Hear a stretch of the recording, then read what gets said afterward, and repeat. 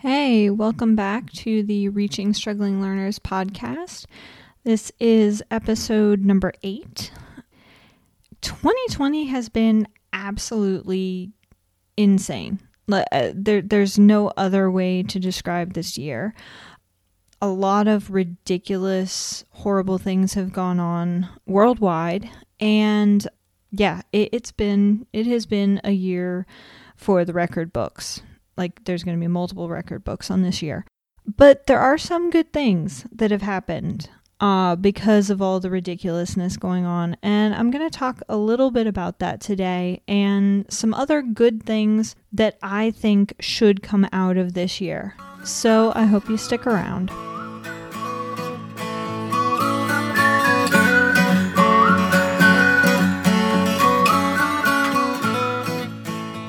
Hey, I'm Jessica Curtis of Everyday Teaching Adventures. I'm a boy mom and a veteran teacher. You're listening to the Reaching Struggling Learners podcast, where we talk all about helping students succeed academically, socially, and behaviorally. I hope you stick around.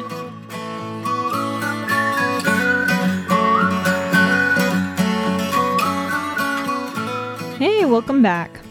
So I hinted, with the introduction, that I'd be talking about some of the good things, right? Because there has been an awful lot of negative going on this year.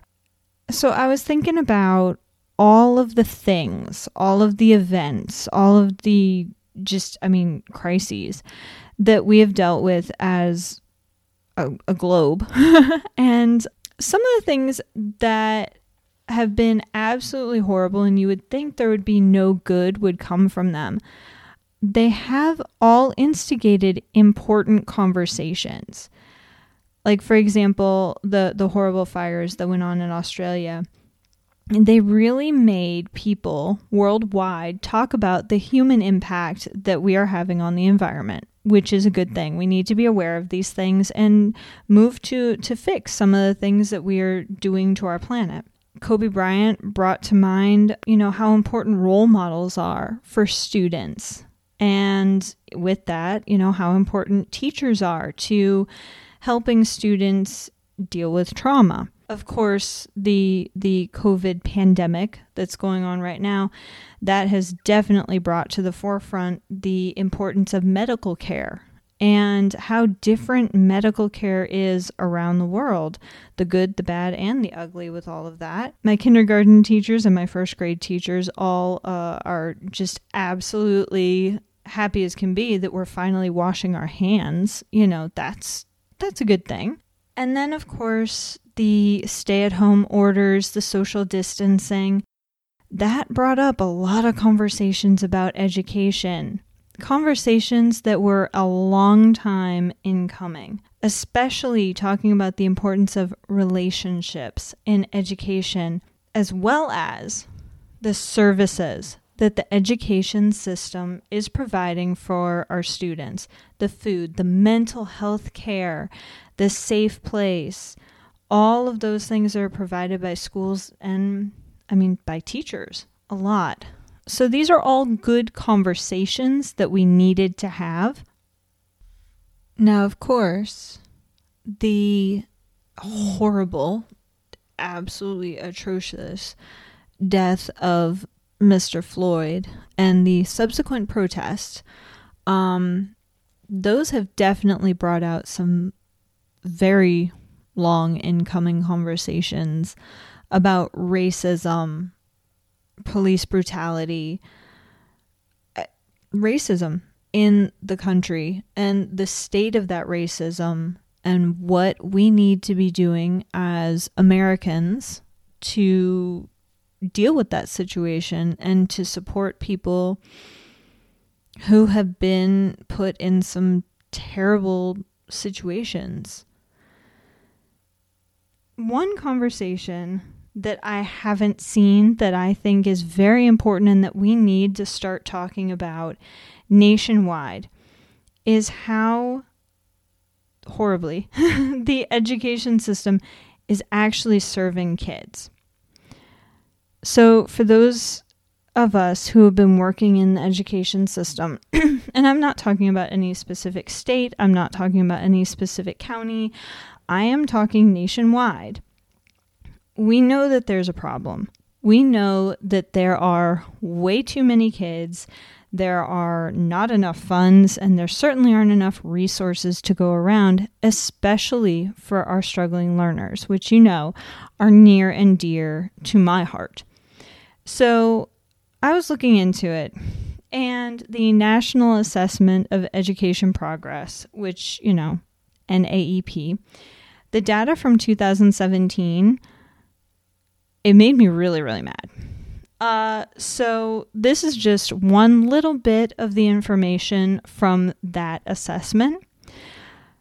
According to that assessment, again, general education students in 4th grade, 37% of the students in 4th grade meet proficiency standards in reading. 40% in math. I'm going to say that again. 37% of our students are meeting proficiency in reading. So that means that a little bit more than a third of our population are getting what they need from the education system as it stands today. What? That's horrible. That's 2/3 of our population isn't getting what they want or isn't getting what they need. Okay, maybe it's better in 8th grade. It's not. In 8th grade, 37% are proficient in reading, so that number doesn't change, and 34% in math. So it actually goes down 6 percentage points in math. Now, this was 2017, so that was 3 years ago. But given the stay-at-home orders, and I think we can all pretty much agree that our students didn't get a whole lot out of the last quarter of the 2019-2020 school year, I don't feel like we're gonna get any better scores next year on this. So, again, we are meeting the needs of a third of the population. Now, the special education information is, it's abysmal. It's absolutely abysmal. In 4th grade for reading, 11% of our students are meeting proficiency in reading and 14% in math. In 8th grade, it goes down.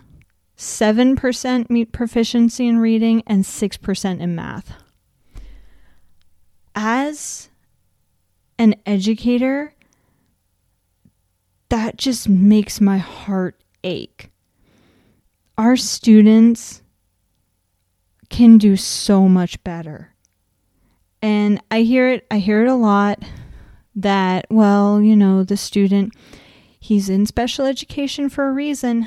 Okay, I understand that. Yes, the child has needs, but the point in RTI and special education is to bridge the gap, is to mitigate that gap so that they can meet proficiency. And by and large, the vast majority of our students that are in special education, they have average cognitive abilities, average intelligence. So they are capable if we provide them with the services and the resources that they need to be successful. So that I'm just going to put aside the special education part of it for a little while. I will definitely dig that up in later episodes, but that just it hurts. It hurts knowing that so many of our students are just they're just being lost. They're just being lost. But either way, general education students, we're only meeting the needs of a little bit more than a third of the population. We got to do something about that. We do. When I look at the data, it shows that the main reason for those low scores, those low numbers in meeting proficiency, it's because the students aren't getting the foundational skills that they need to be successful in reading and in math.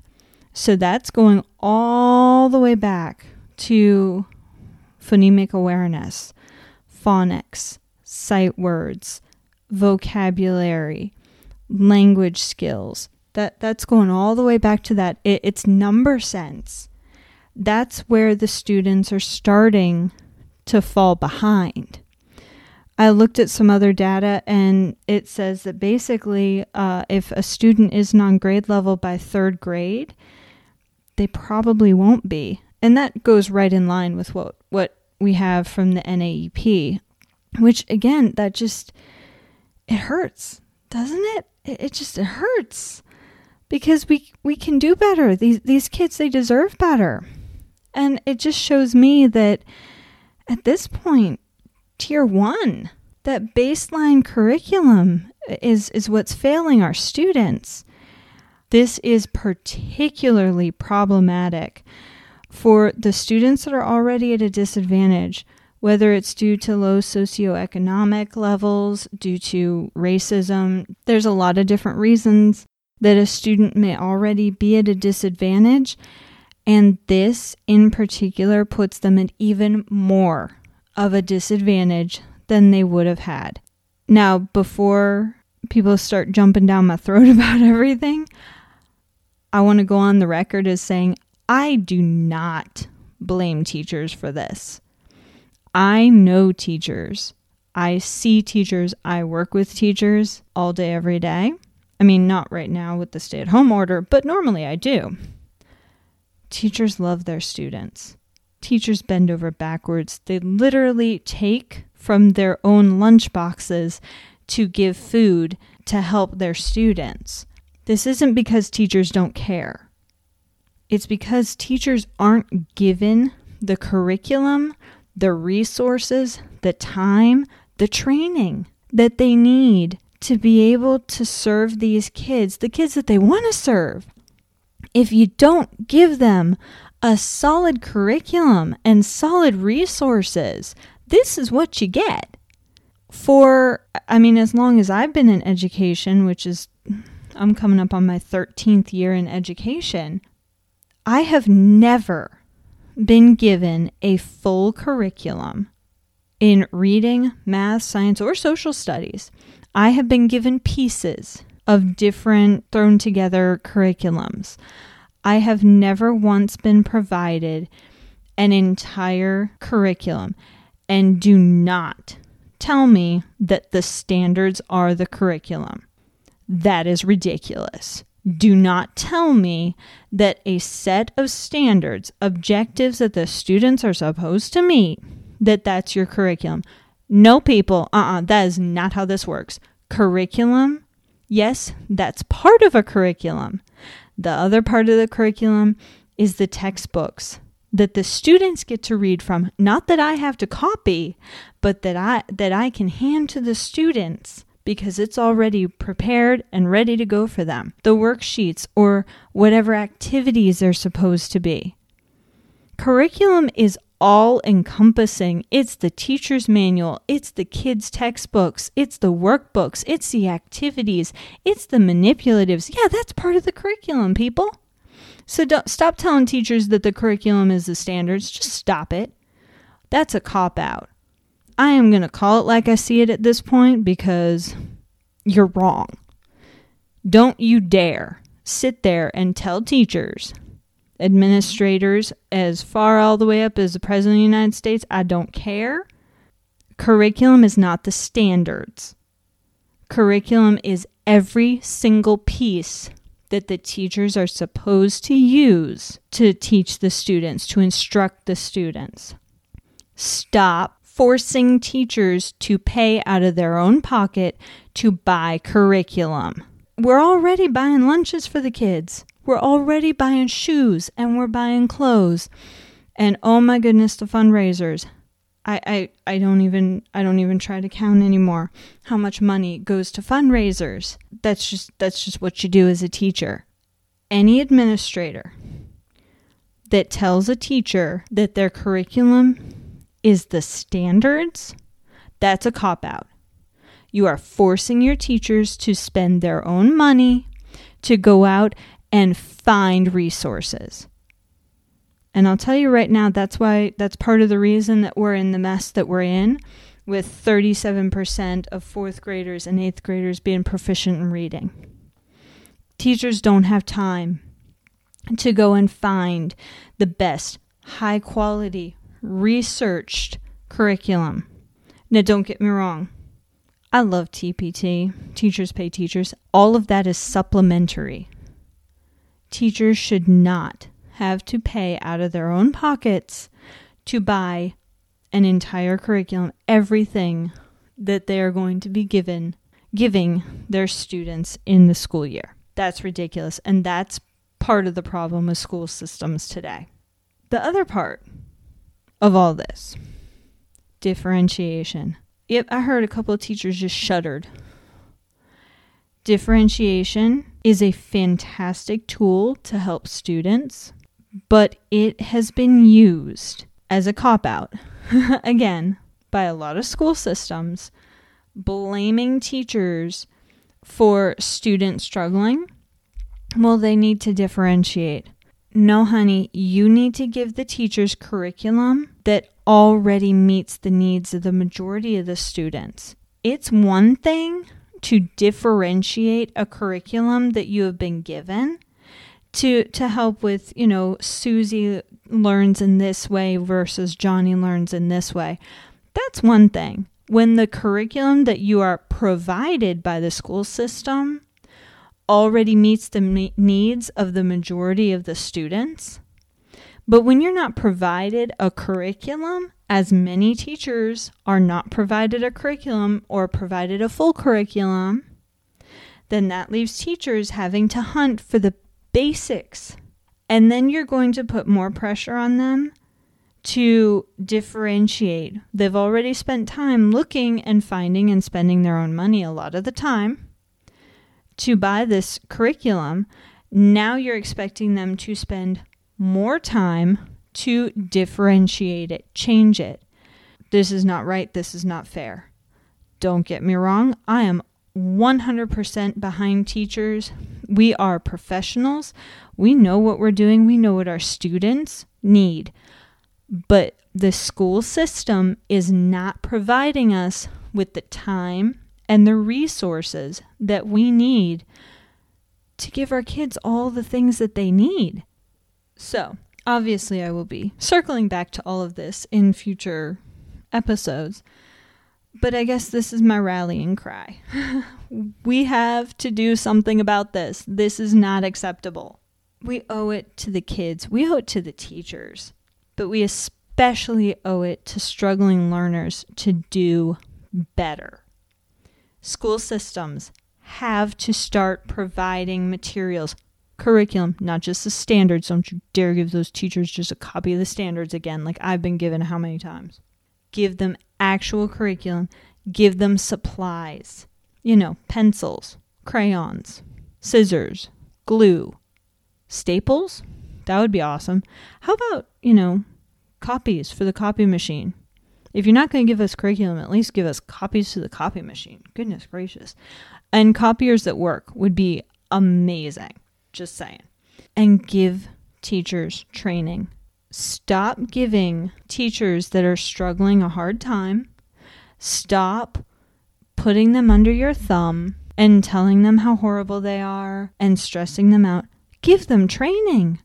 Oh my goodness, the first year teachers that are just struggling, they're babies, they're trying so hard. Give them training. Stop criticizing them for not having very good classroom management or classroom behavior management and all that. Give them training.